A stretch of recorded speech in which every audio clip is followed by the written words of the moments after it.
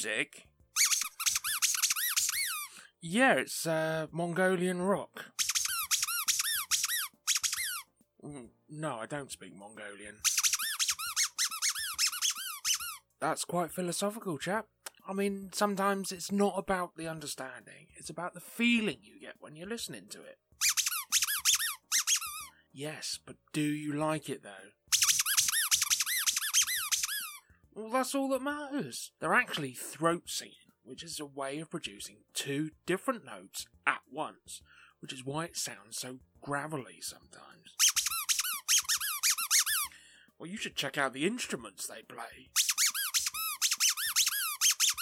Oh, go on, you go watch them on YouTube and I'll try and get this news done if you like. Yeah, they're called The Who, and I don't mean the Roger Daltrey Who. Roger Daltrey? Never mind. It's spelled H-U. Can you press the button before you go, please? Cheers. Hit it.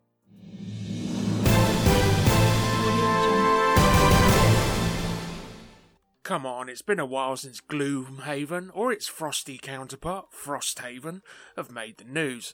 So don't be surprised when we do mention it quite a few times this week. Yes, it's back, and surprisingly, not in a big box that you'll have trouble fitting in the car. The latest offering from publisher Cellofair sees Gloomhaven, Buttons and Bugs fit its solo strategic experience in a box reportedly weighing less than a single pound. Gloomhaven, Buttons and Bugs was announced by the publisher via a July 5th update to the ongoing Gloomhaven Grand Festival over on BackerKit. What initially seemed like a convenient way to handle pre-orders for an upcoming second printing of Frosthaven, along with its colossal miniatures offering, has instead become a platform for the team to unveil several new projects. Gloomhaven, Buttons and Bugs is a strictly single-player board game that claims it will distill the series' trademark tactical combat into a compact and more portable form that relies on a grand total of just 100 cards, along with the tiny character boards to track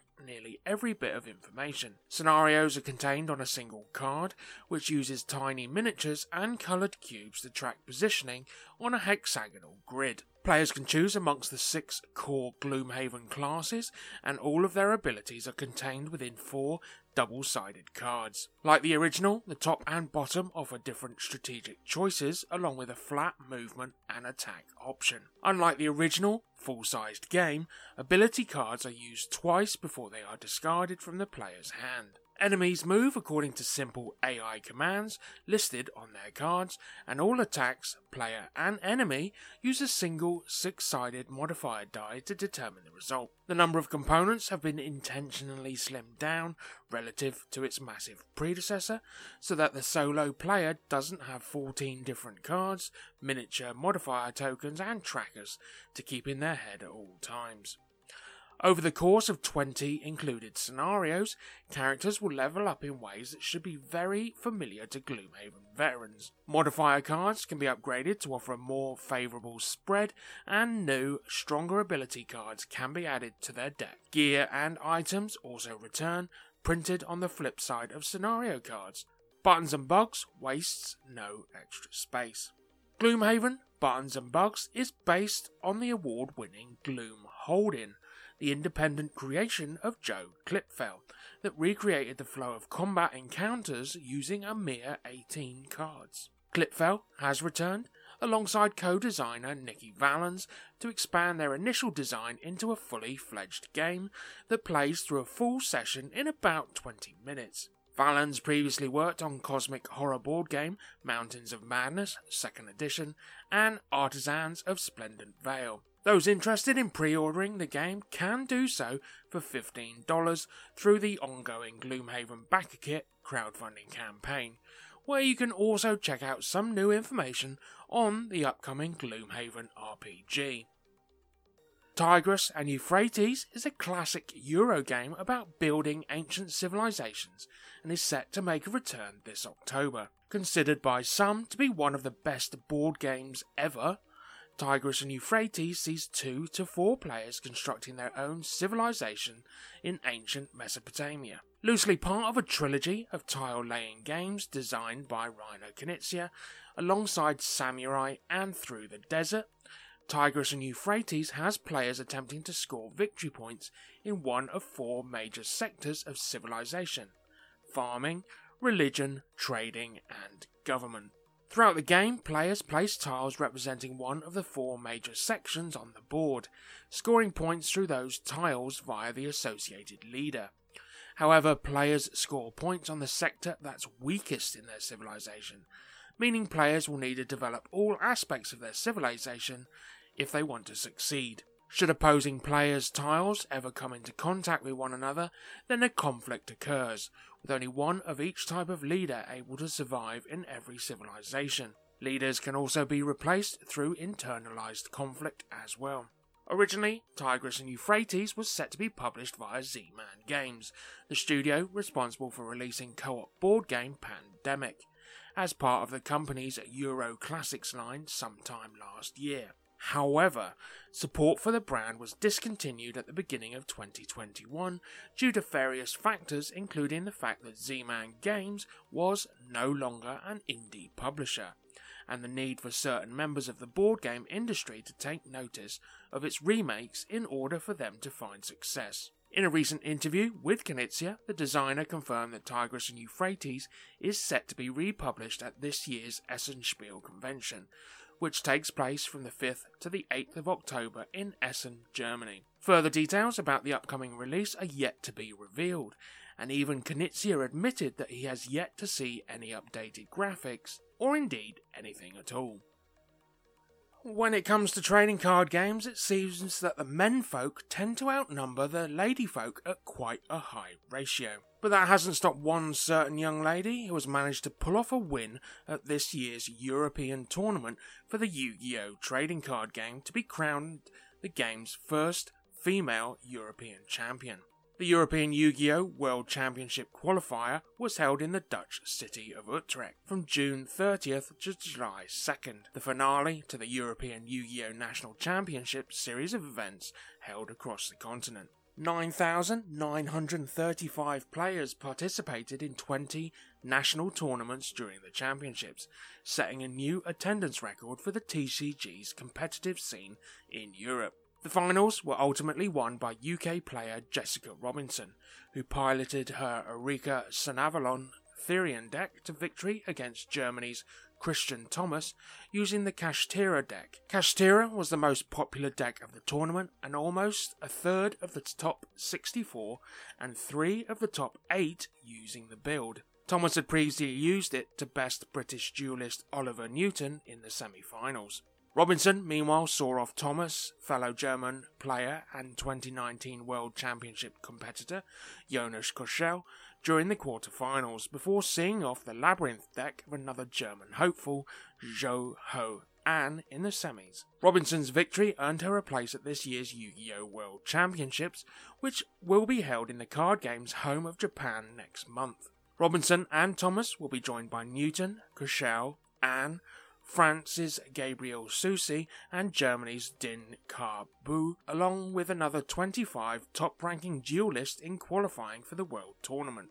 Robinson became the second Brit in a row to claim victory at the European Nationals, following the 2022 success of Marcus Patel, using his unbeaten Sun Avalon Eureka deck. The win also makes her the first woman to win the European Tournament, as well as one of only very few female duelists to top a major Yu-Gi-Oh! Championship. The match, if you fancied watching it, is over on YouTube for your perusal, with proper sports commentary too. It was a pretty great duel. This year's Yu-Gi-Oh! World Championship will be its first held since 2019, the result of multiple cancellations due to the COVID-19 pandemic. It will be held in Tokyo's International Exhibition Centre from August 5th to the 6th, with the physical trading card games tournament joined by those for digital games like Duel Links and Master Duel. Ravensburger has been in the news recently with the whole Lorcana business still to be resolved, but it continues to churn out expansions for all its other lines, and namely Villainous, or more accurately, Star Wars Villainous. The publisher of the much-loved and highly collectible series has announced Star Wars Villainous Scum and Villainy. The new standalone expansion introduces 3 new treacherous do-badders from both the live-action universe as well as the animated series Rebels and the Clone Wars. The expansion will see much-loved or feared fan favourite bounty hunter Boba Fett taking centre stage on the box.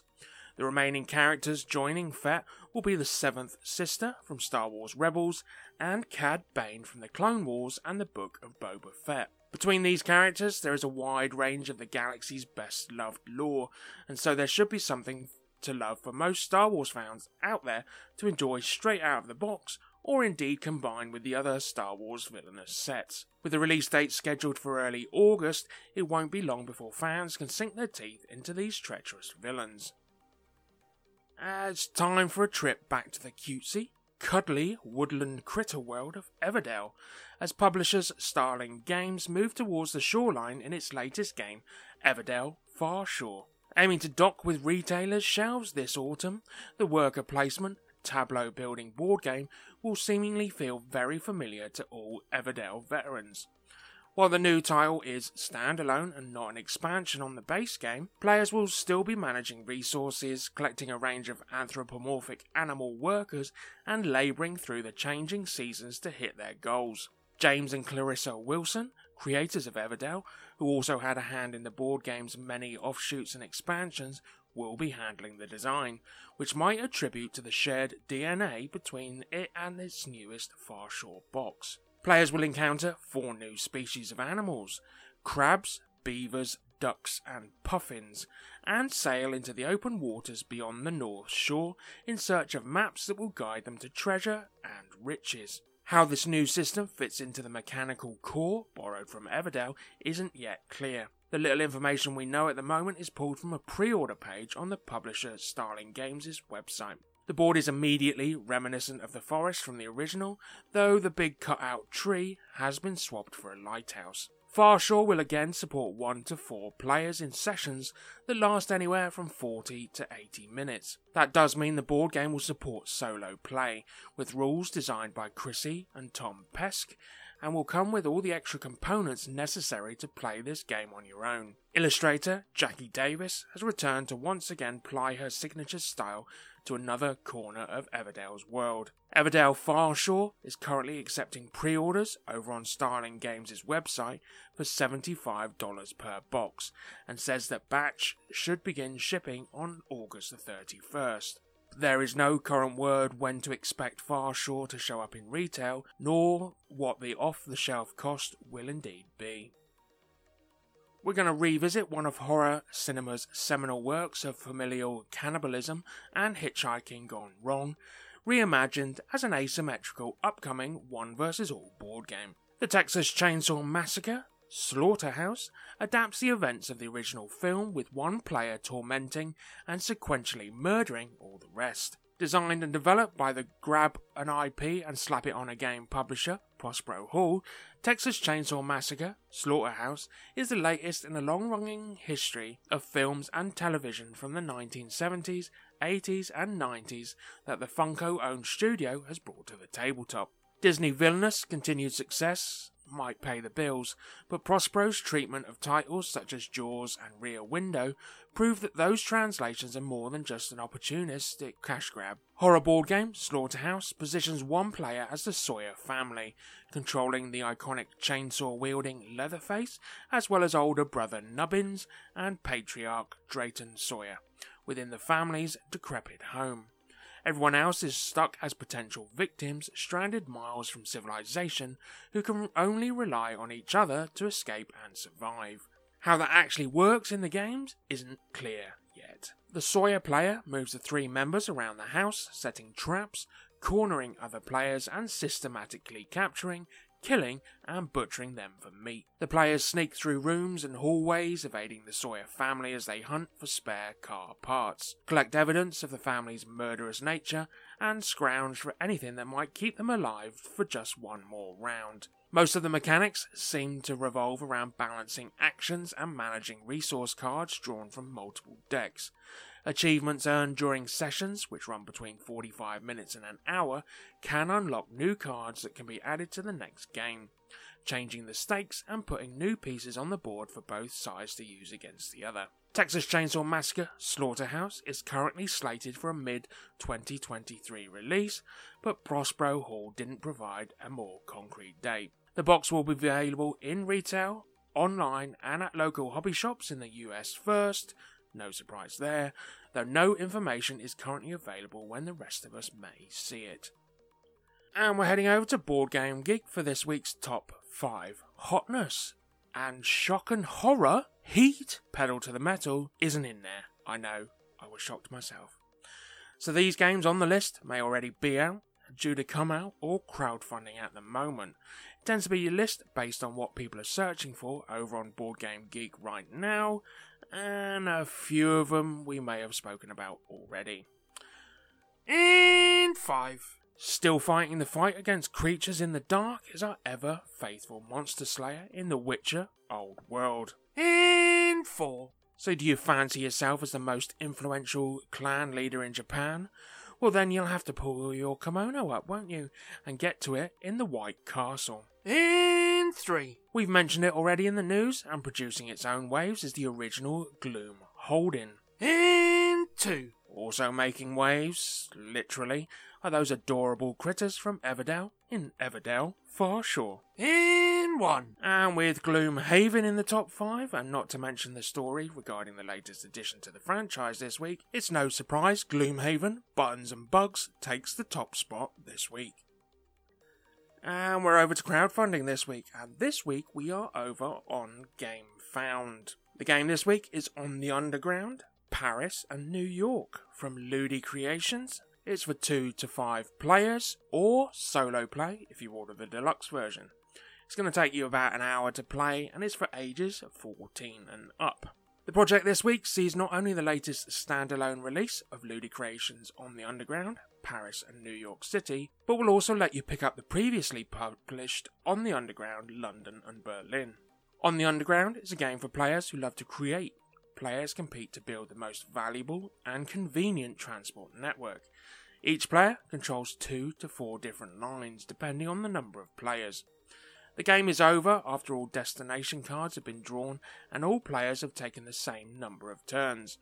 The player that has earned the most points is the winner, having built the most valuable network on the Underground. While seemingly a mechanically simple game, the strategic depth takes you beyond other network building games such as Ticket to Ride, Thurn and Taxis, and Through the Desert. Besides each game being different due to the onboard objectives, the passenger introduces a singular challenge to each turn of the game, inviting you to participate and earn points even when it's not your turn. Featuring the same minimalist yet rich aesthetic introduced in the London-Berlin production, we have found the game consistently delivers a pleasing experience in both appearance and gameplay. Each map has its own special characteristics, offering variety and contrast in its gameplay, including game duration, rules complexity, and interactivity between players. The Paris map, for example, is a thoughtful map offering many options. To win, you need to strike the right balance between collecting sets of tokens, managing secret destinations to which you need to connect, blocking other players while not being blocked yourself, and of course, carrying the passenger. The refined elder sibling of the London map is recommended for experienced players. The New York map, though, is a fast-paced map reflecting the hectic pace of life in the Big Apple. It encourages players to mirror real life by creating lines through Manhattan using bridges and tunnels that are more challenging to build, connecting sets of significant neighbourhoods and anticipating destinations that appear multiple times in the deck. You still have to build quickly to keep up with the always moving passenger, the brash younger sibling of the London map, focused and fun even for beginners. The deluxe edition of the game elevates both, with the inclusion of upgraded components and the Solo Underground Challenge expansion. It will also be available as a post-campaign add-on and will be separately for sale after the campaign for basic edition backers and retail purchasers. And on to pledge levels. Right, unfortunately the project wasn't live at the time of recording, and as such prices for the pledges weren't available. although the pledge levels were, so you're going to have to go with that, and then go and take a peek for yourselves. Well, first up is the first pledge level, and that is just for the game. Second level has the deluxe version, with the upgraded components to pimp it out, including that solo expansion. Lastly, you can grab the deluxe version of both Paris, New York, and the original London, Berlin games as the third pledge. There were a few add-ons mentioned in the blurb, but I'll let you find out those for yourself.